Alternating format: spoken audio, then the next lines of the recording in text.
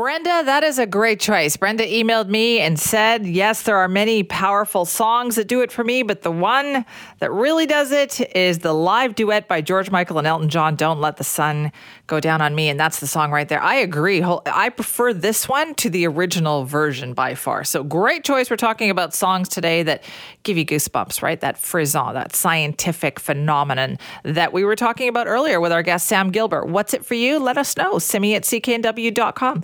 We're going to find out what does it for Rob Shaw. Rob Shaw, political correspondent for Czech News, joins us now. What's your favorite song, Rob? The one where you're like, when you were doing the Ride to Conquer Cancer and you were on that bike and it was like so hard to push through, what was the song that did it?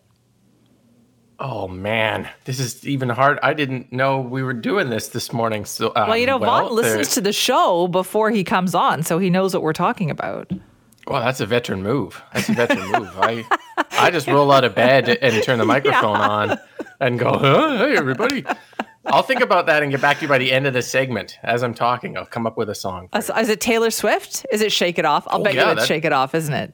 That would be good. That would be good. That would be an on-brand selection. It would be for you. Okay, so Rob's going to think about his song. In the meantime, we'll talk some politics. Quite the responses that we heard yesterday when it came to being tough on crime, isn't it?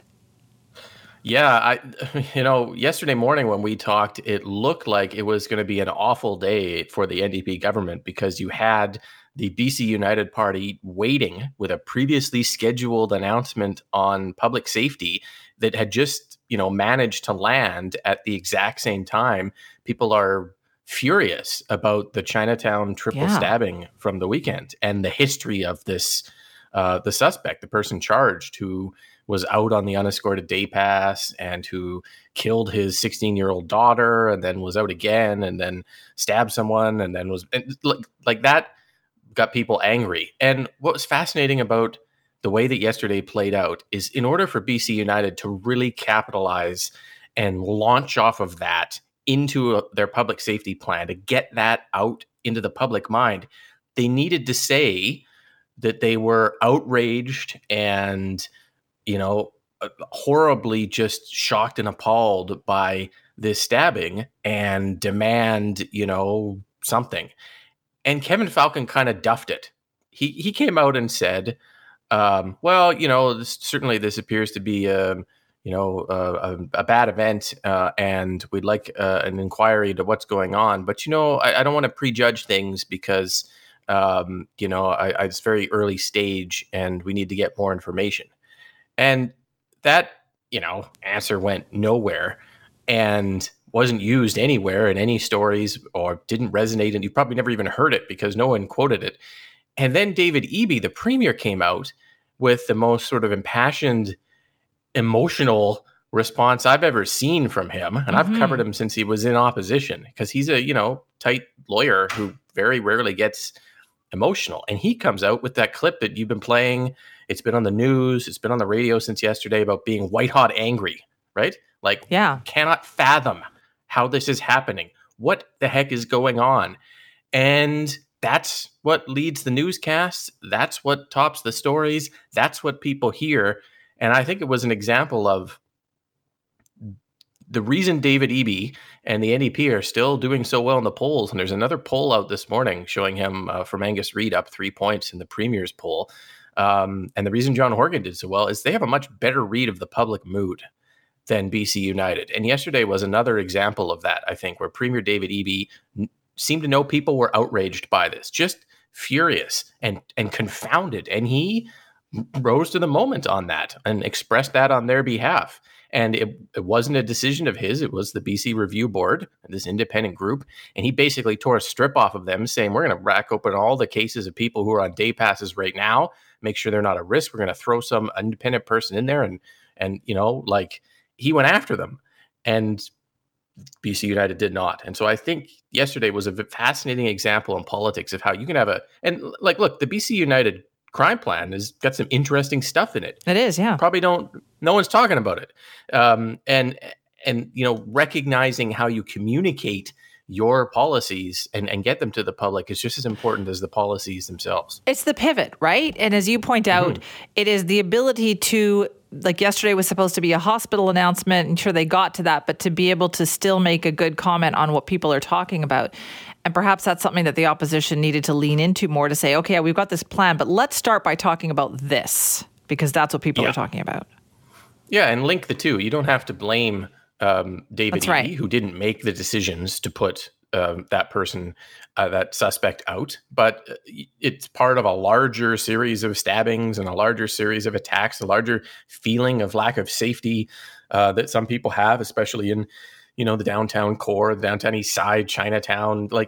And I don't think that linkage was made very well. And so the BC United crime plan kind of whimpered out a little bit. But again, there are some interesting things in it, Simi. And one of the things we should be talking about and people should be talking about, and I guess we will as the months go forward, is the pledge from BC United to immediately end decriminalization. Yeah, we actually are going to talk about it later on the show. I should mention this. We are talking about it in our 8 o'clock hour because I was a bit surprised by it. Yeah, it's an interesting. I mean, the United Party's been working its way up to this. They did sign on to the idea in an all-party committee last year. They supported the initial idea, and then they've been backing away from it ever since. And you can accuse them of flip-flopping. They say, well, you know what? It just isn't working. Just the evidence shows there are more people using drugs in public spaces, and decriminalization, which was supposed to reduce stigma, and maybe has done nothing for the overdose death rate, which continues to be at historic levels this year. It doesn't appear to have. It has frustrated municipalities who have tried to bring in their own bylaws to clear people using needles and other drug paraphernalia in playgrounds and beaches away, and discover that their bylaw officers can't do it without changes.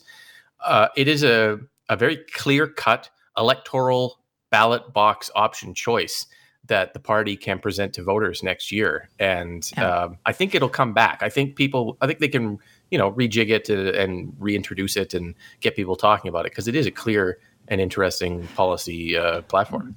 We are talking politics with Rob Shaw this morning, who's still actually working on the song that gives him goosebumps.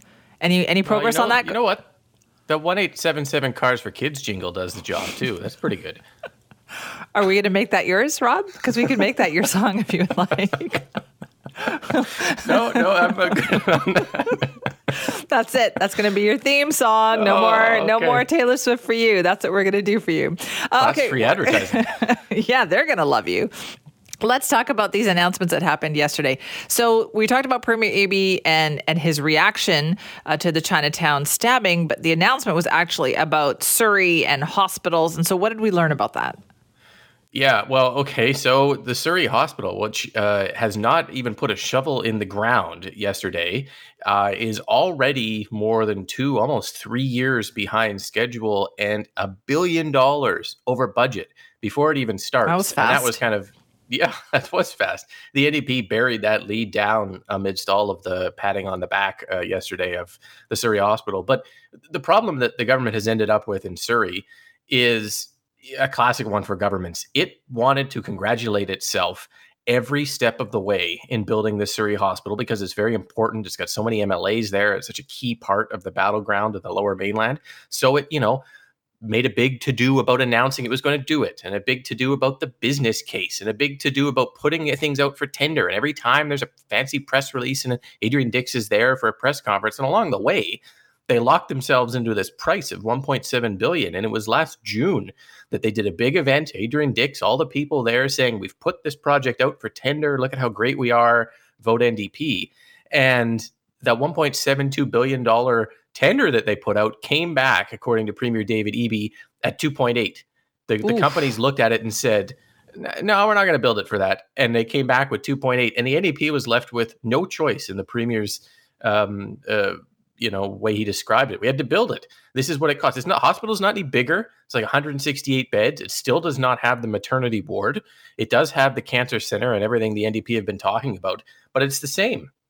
And it's $1 billion more due to the labor costs, due to the material shortage, due to how long it's taken to sort of go and get the shovels in the ground. And, are people going to care? I think probably not. The NDP are very fortunate. We live in a time where, the rising cost of a project is not by the electorate seem to be considered the incompetence of government. Because you remember how big a deal the NDP made out about the BC Place Dome being over budget, the Vancouver Convention Center, things that are outside of government's control. You can make them seem... We're all getting that now, though. Like, we're all getting that. that. People love those things. Yeah. Yeah, and they love the final project. So, yeah, Surrey Memorial is insanely over budget. And is it going to be $2.8 billion? I sincerely doubt it. But people want that second hospital. That's right. They need it, and they may not care. So that may be the calculus there. You're right about that. That's a lucky thing for a political party, is that we all know that prices are going up. We're experiencing it every day. So this obviously doesn't surprise people when they hear this. It was never really a fair criticism. If a government commissions a big project and at the end it comes in, a couple $100 million over budget, the Evergreen Line or something like that, you go, oh, this, the premier's incompetent. All the ministers are stupid and they don't understand business. And they didn't really have anything to do with it. It was supply and demand and materials. And the NDP are very fortunate that people don't make that complaint about them now, because this overrun is crazy before it even starts. And I don't think if you went to people and said, well, this is because David Eby and the NDP, are horrible builders, that they would get it. I think they would say, no, we all know that this is over budget. So, good one for the NDP there. They're skating on something that's been a classic government issue for years. They're also fortunate in that some of that got overshadowed by Premier Eby's comments on the Chinatown stabbing. Yeah, they did. And, I think the Surrey Hospital will continue to sort of reverberate because it's going to take so long to build. Yes. And there is still that debate about why is there not a maternity ward there, and why it's still only 168 beds, which is, not huge. It's not any bigger than it was when they announced it several years ago. So that may continue to be an issue. But all the NDP MLAs were there yesterday. The 4 cabinet ministers in Surrey. Everyone got a shutout. Everyone got to hold the shovel and toss the dirt onto the ceremonial beginning. So that's really what it's about, is delivering the pictures, no matter the cost. Yeah. The pictures I put a cat in one of the pictures because that's what I do. But a lot of ceremonial pictures where every New Democrat with any Surrey connection was able to get something that they can use on the doorsteps in the next election to show, look how I delivered for you. Well, you're right, though, Rob, because that last 24 hours, it turned out to be pretty interesting in terms of BC politics. We thought it was going to be one thing, and it turned out to be kind of different the way it was perceived. That's what makes politics so interesting, the public sentiment, the public mood, how things are done, how they're received, how people handle kind of a changing situation. And I think the next 24 hours could be very interesting too. So you never know. Tomorrow morning, when you hear that 1-877 Cars for Kids jingle and I get on the air, we could be talking about something totally different. You know what? You're being sarcastic, but we're going to do it now. We're going to do it. So, thanks for that, Rob. Okay. Okay. That is Rob Shaw, political correspondent for Czech News. By the way, he mentioned the latest Angus Reid polling out. The Angus Reid Institute takes a look at premiers' approval ratings right across the country. The latest one for the month of September just out this morning.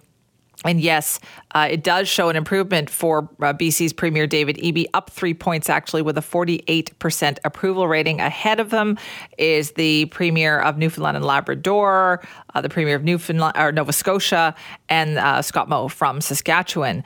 So he actually comes out pretty well on that, up 3 points. The one that it was actually really bad for was Ontario Premier Doug Ford, down 5 points actually. Now the second least popular premier in the country. That's for Doug Ford. Good month, though, it sounds like, for David Eby. So lots to come when it comes to politics. We'll have more with Rob Shaw, of course, tomorrow